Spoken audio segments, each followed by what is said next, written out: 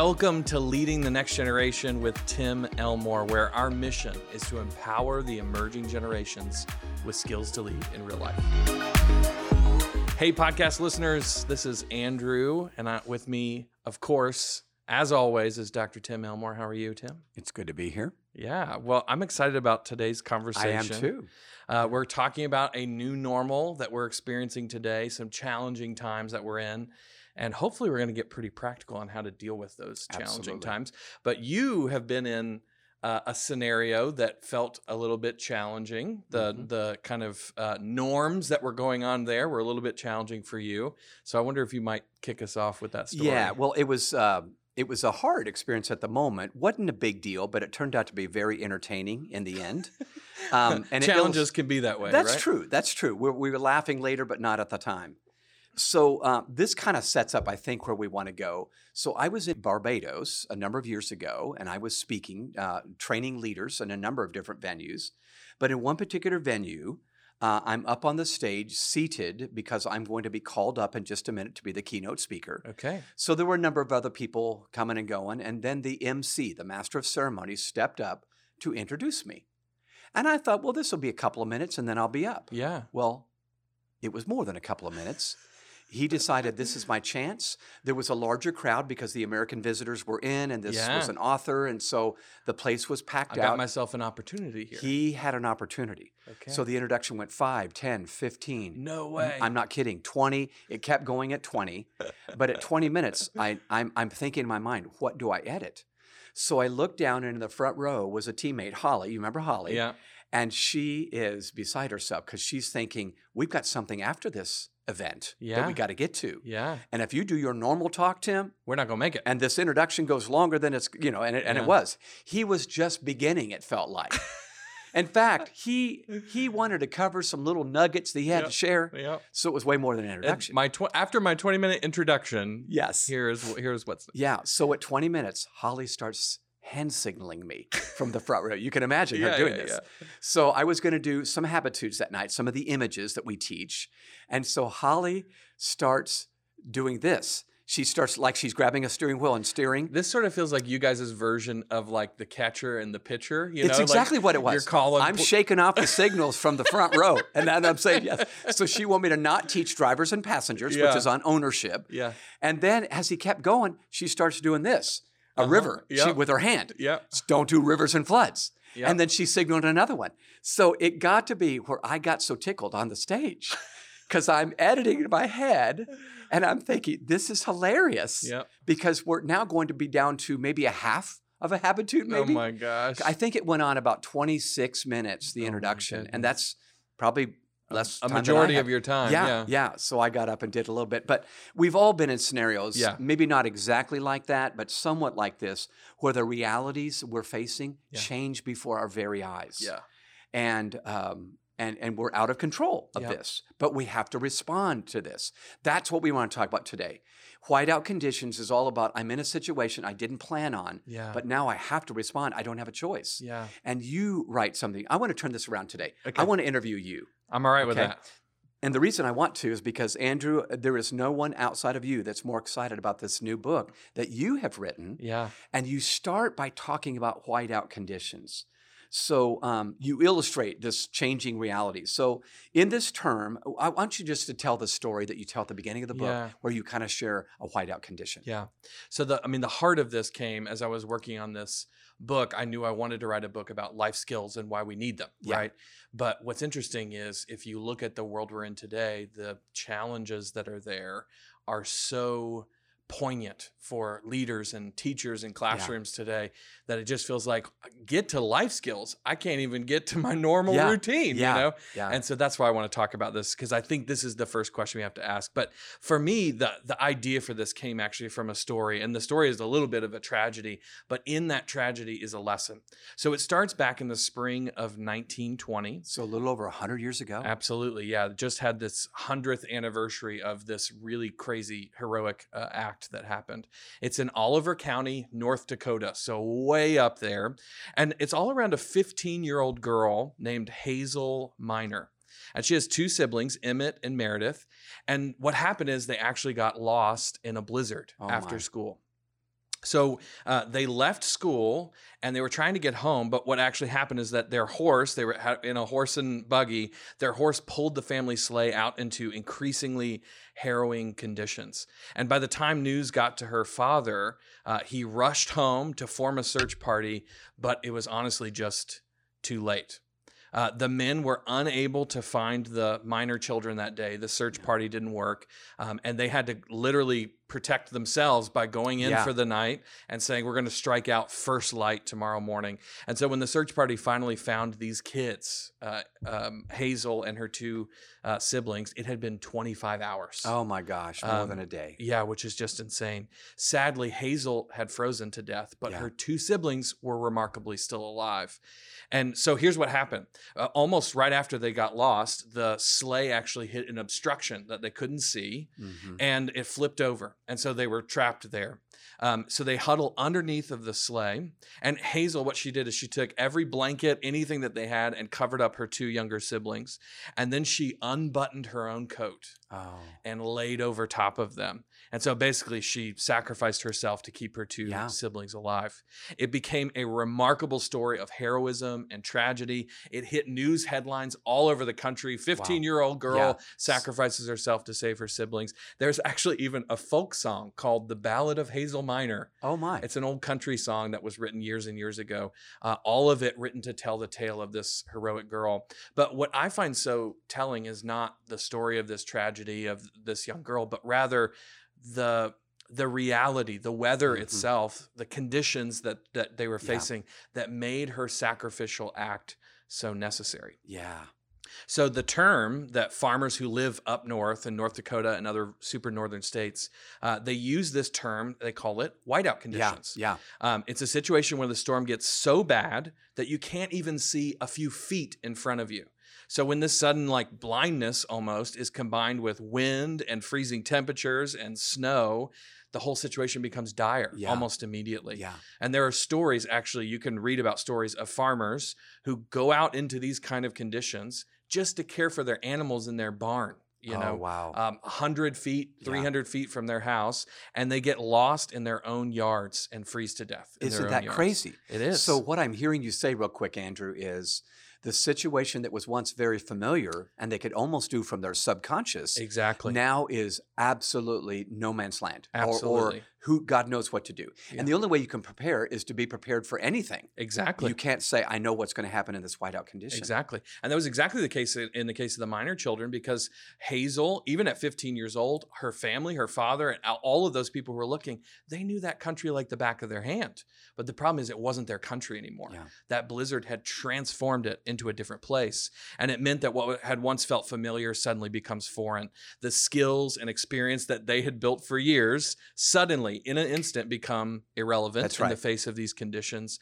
So whiteout conditions, this term that I'm using, I actually think is the perfect phrase to describe the obstacles I think we're facing today as leaders. So Andrew, I think you're spot on. It may seem like hyperbole to some listeners, maybe like, I don't know if our school's going through it or our community or our home or our business, but it is true. We were already moving toward a brand new normal, and then COVID hit.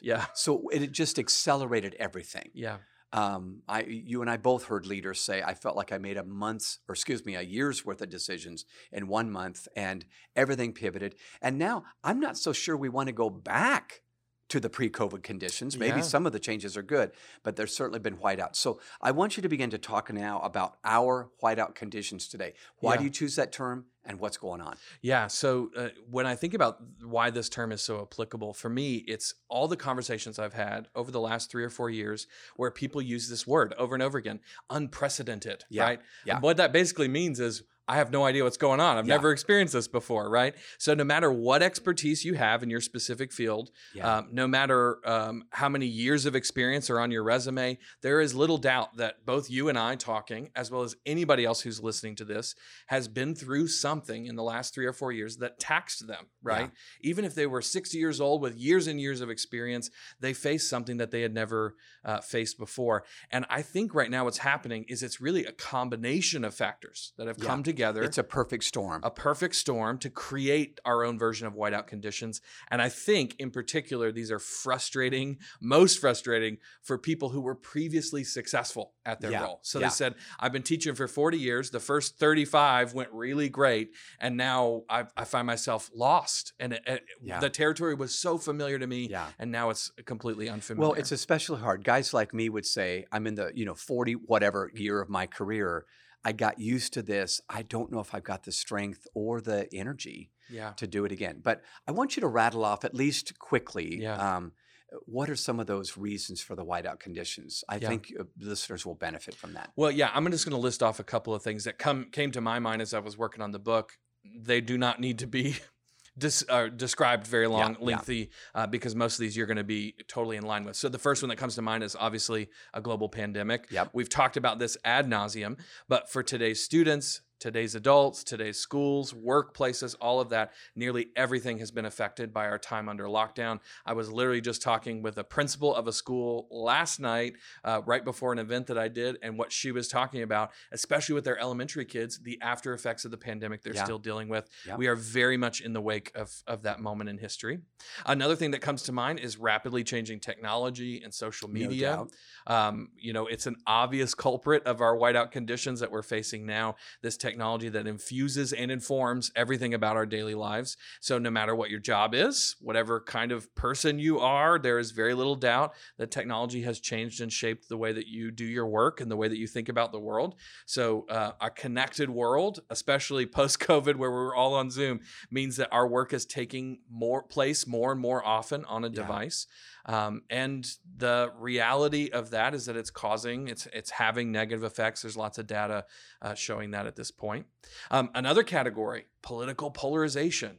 And this one's really interesting for educators, right? Because whatever your political affiliation, you've likely stared open-mouthed at the comments of a politician or somebody on TV or even just your own social media feed when, and the big thing for me watching schools was watching these crazy videos that are going viral on YouTube of fights breaking out at school board meetings of all places, right? This is the political polarization that I'm talking about. So our anger towards those people from the other side of the ideological aisle, as well as our inability to navigate the sort of nuances of both life and leadership, I think are making us in some ways unable to function together as a society. And it's worse in some places than in other places. But the reality is it's just creating challenges for adults. A couple more here. Another one that really came to mind that's very interesting is decreasing parenting skills. And we're seeing this almost everywhere, that it just feels like parents don't have the same level of skill in leading their kids like they used to. The paradox of our day is this: parents today are more engaged and less engaged at the same time. So when we say more engaged, we mean they're showing up and solving problems like crazy. When we say less engaged, I think about it in terms of this terminology I heard from you years ago, the professionalization, I think, of things. And you called it dry cleaner parenting. And I think that's exactly what's going on. You've got a generation of parents who are just like you drop your clothes off at the dry cleaners. They're dropping their kids off at the school and going, you fix them, Clean them up. Exactly. And if I don't like the way they turned out, I get to complain and I want my money back, by the way. But I think that's often what's happening is we're defining successful parenting by meeting kids' needs, not by actually leading and developing them. You have a couple of others. Go for it. The two others that came to mind. First of all, I think shifting priorities of schools. This has been a really big one for a long time. In the decade that I've been working alongside schools and talking with teachers, I think the job of being a teacher, an educator, has gotten far more complicated. The workplace of the future is shifting, political tensions are rising, and public schools are often the first target of policy change. So if we're seeing a drop in employability of graduates, we got to fix the schools, right?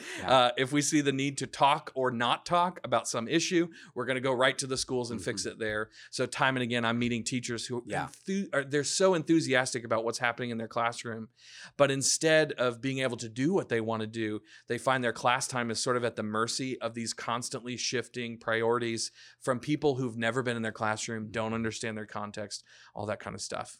And then the last one will be one one that's very familiar to anybody who's spent any time with us, and that is generation gaps. So Tim, you and I have been talking about this for years. I first got into this topic reading your book, Generation IY, years and years ago, but we continue to find that when generation gaps are ignored or unexplored, they will serve as an unrealized cause of division and frustration between teachers and students especially. So this is a key challenge I think that we're facing. Yeah, we see it all the time. Yeah. So we're going to take a break real quick right now, but when we come back, I want to talk about what do we do? Yeah. What are some answers? Sounds great.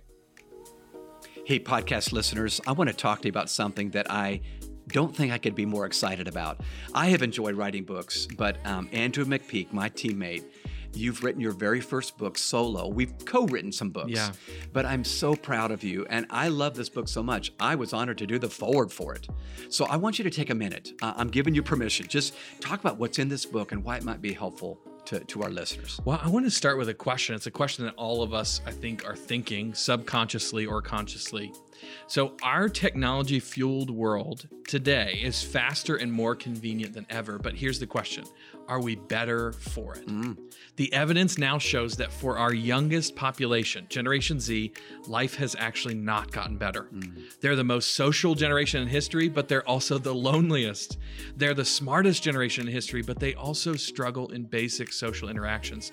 They have more opportunities than ever before, but they tend to feel overwhelmed rather than empowered by them. And students aren't the only ones who are struggling.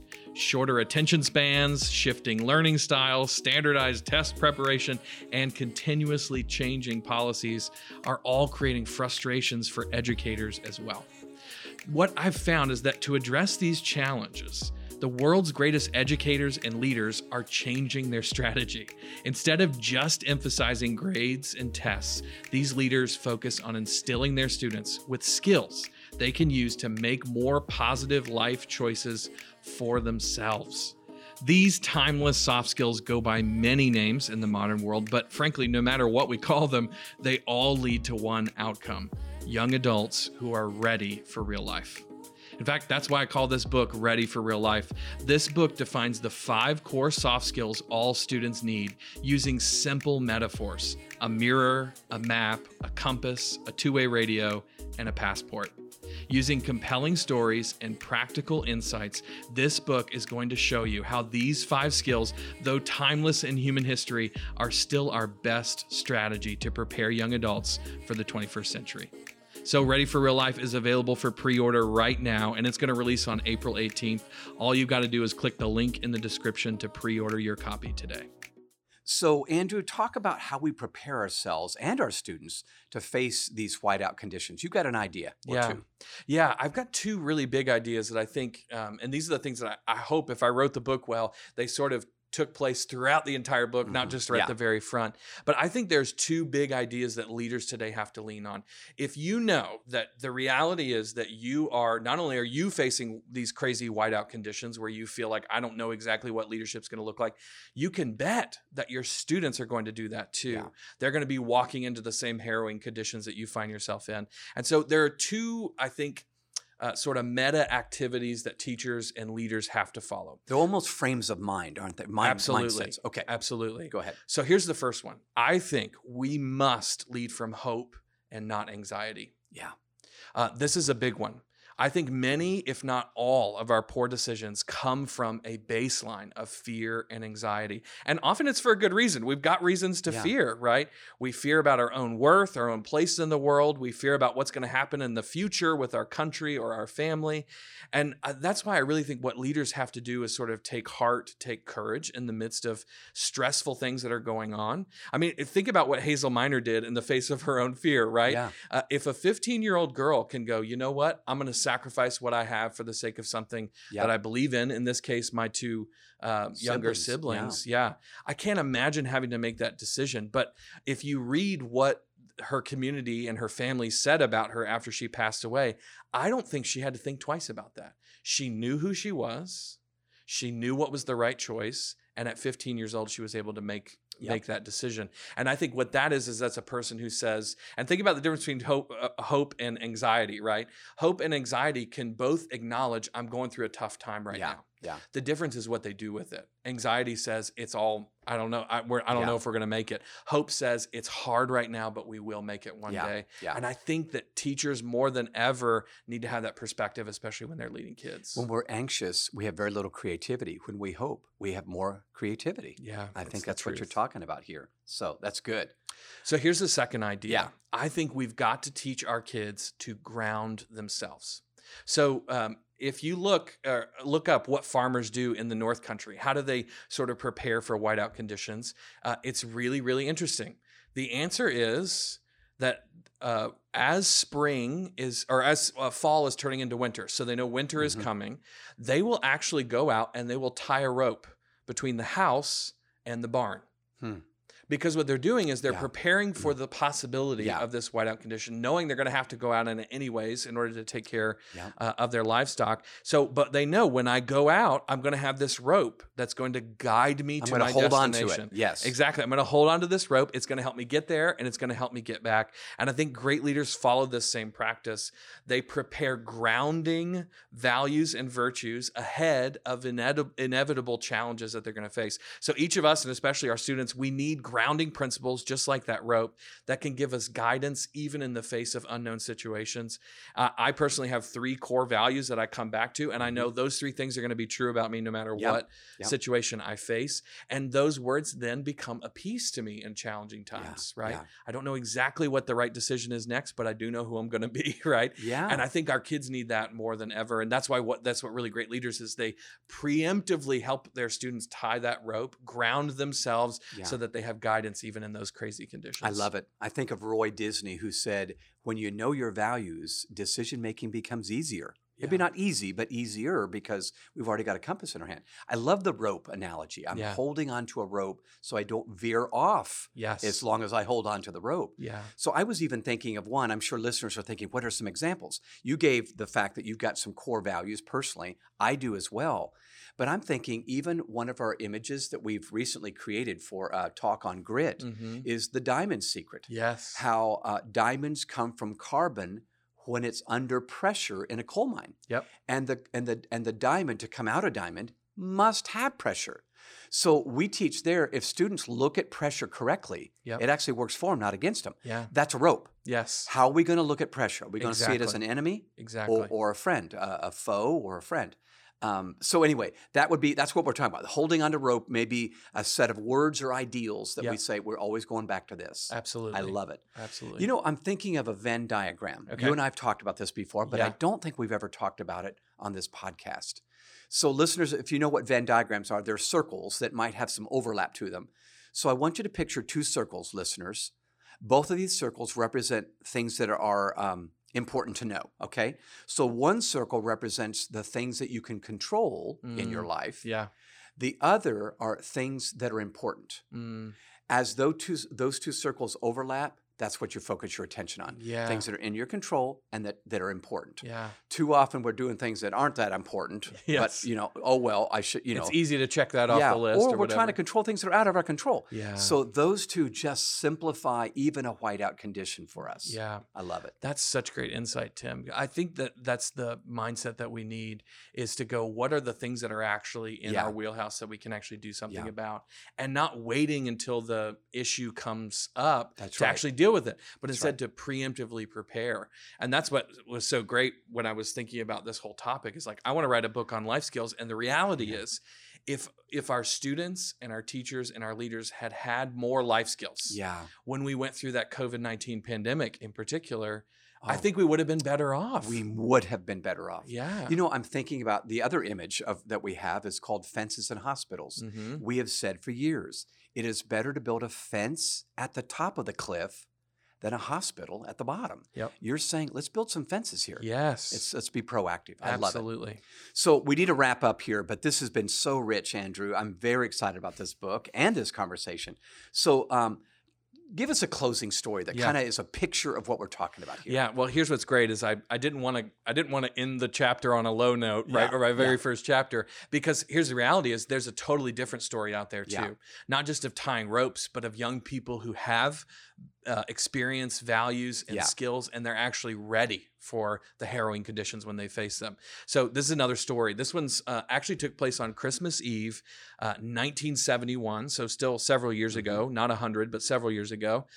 This is another young girl. Julianne Kopke was her name, and she was 17 years old. So this is a wild story. She is flying home to the United States. She lived with her mother and father in South America. And as the plane is entering the upper atmosphere, they actually go through a thunderstorm. The plane is struck by lightning. Wow. The engine catches fire, and the plane starts to take a nosedive. Oh, my goodness. And that's just, I'm trying to even imagine that much. We're on a lot of planes. I've yet to have any experiences like that. You're not asking for the peanuts at that point. No, you're not. I'm just saying. Okay. So young Julianne finds herself suddenly outside of the plane, free falling. Oh my She's gosh. Still hooked to her seat. And then she blacks out. So she comes to the next morning, and she's in the middle of the Peruvian rainforest, the Amazon rainforest in Peru.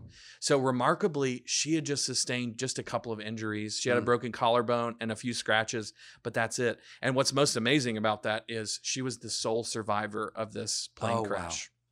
But of course, she's lost in the jungle with a broken collarbone. So her trial is just beginning. She was on her own as the sole survivor of the plane crash. She had to find her own food, water, shelter, and ultimately help.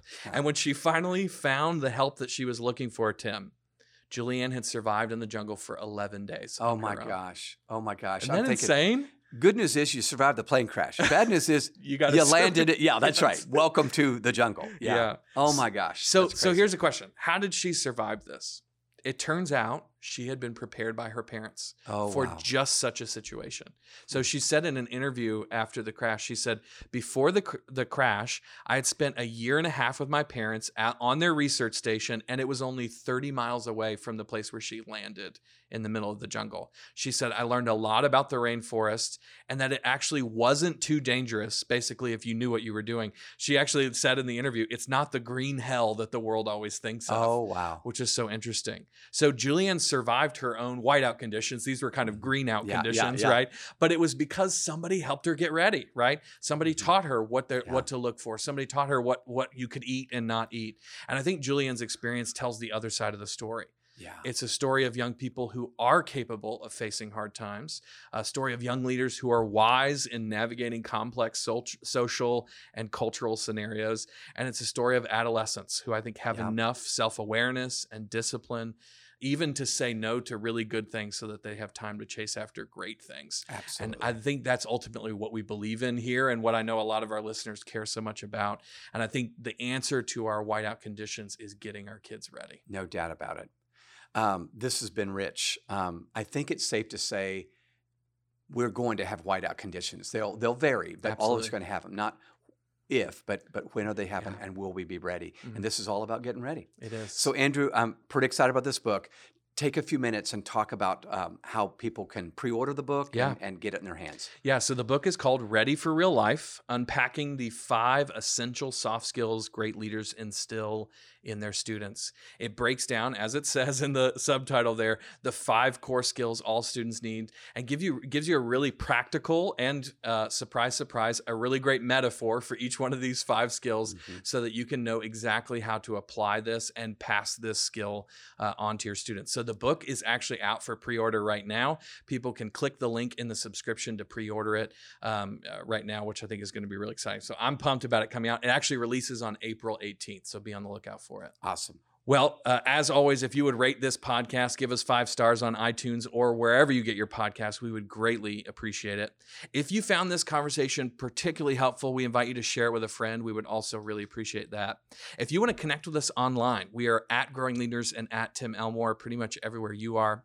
And then finally, if you have ideas for this podcast, whether it's people we should interview or topics you think we should cover, shoot us an email. It's podcast@growingleaders.com. We love getting those from you. Thank you guys so much for listening today, and we'll see you next time.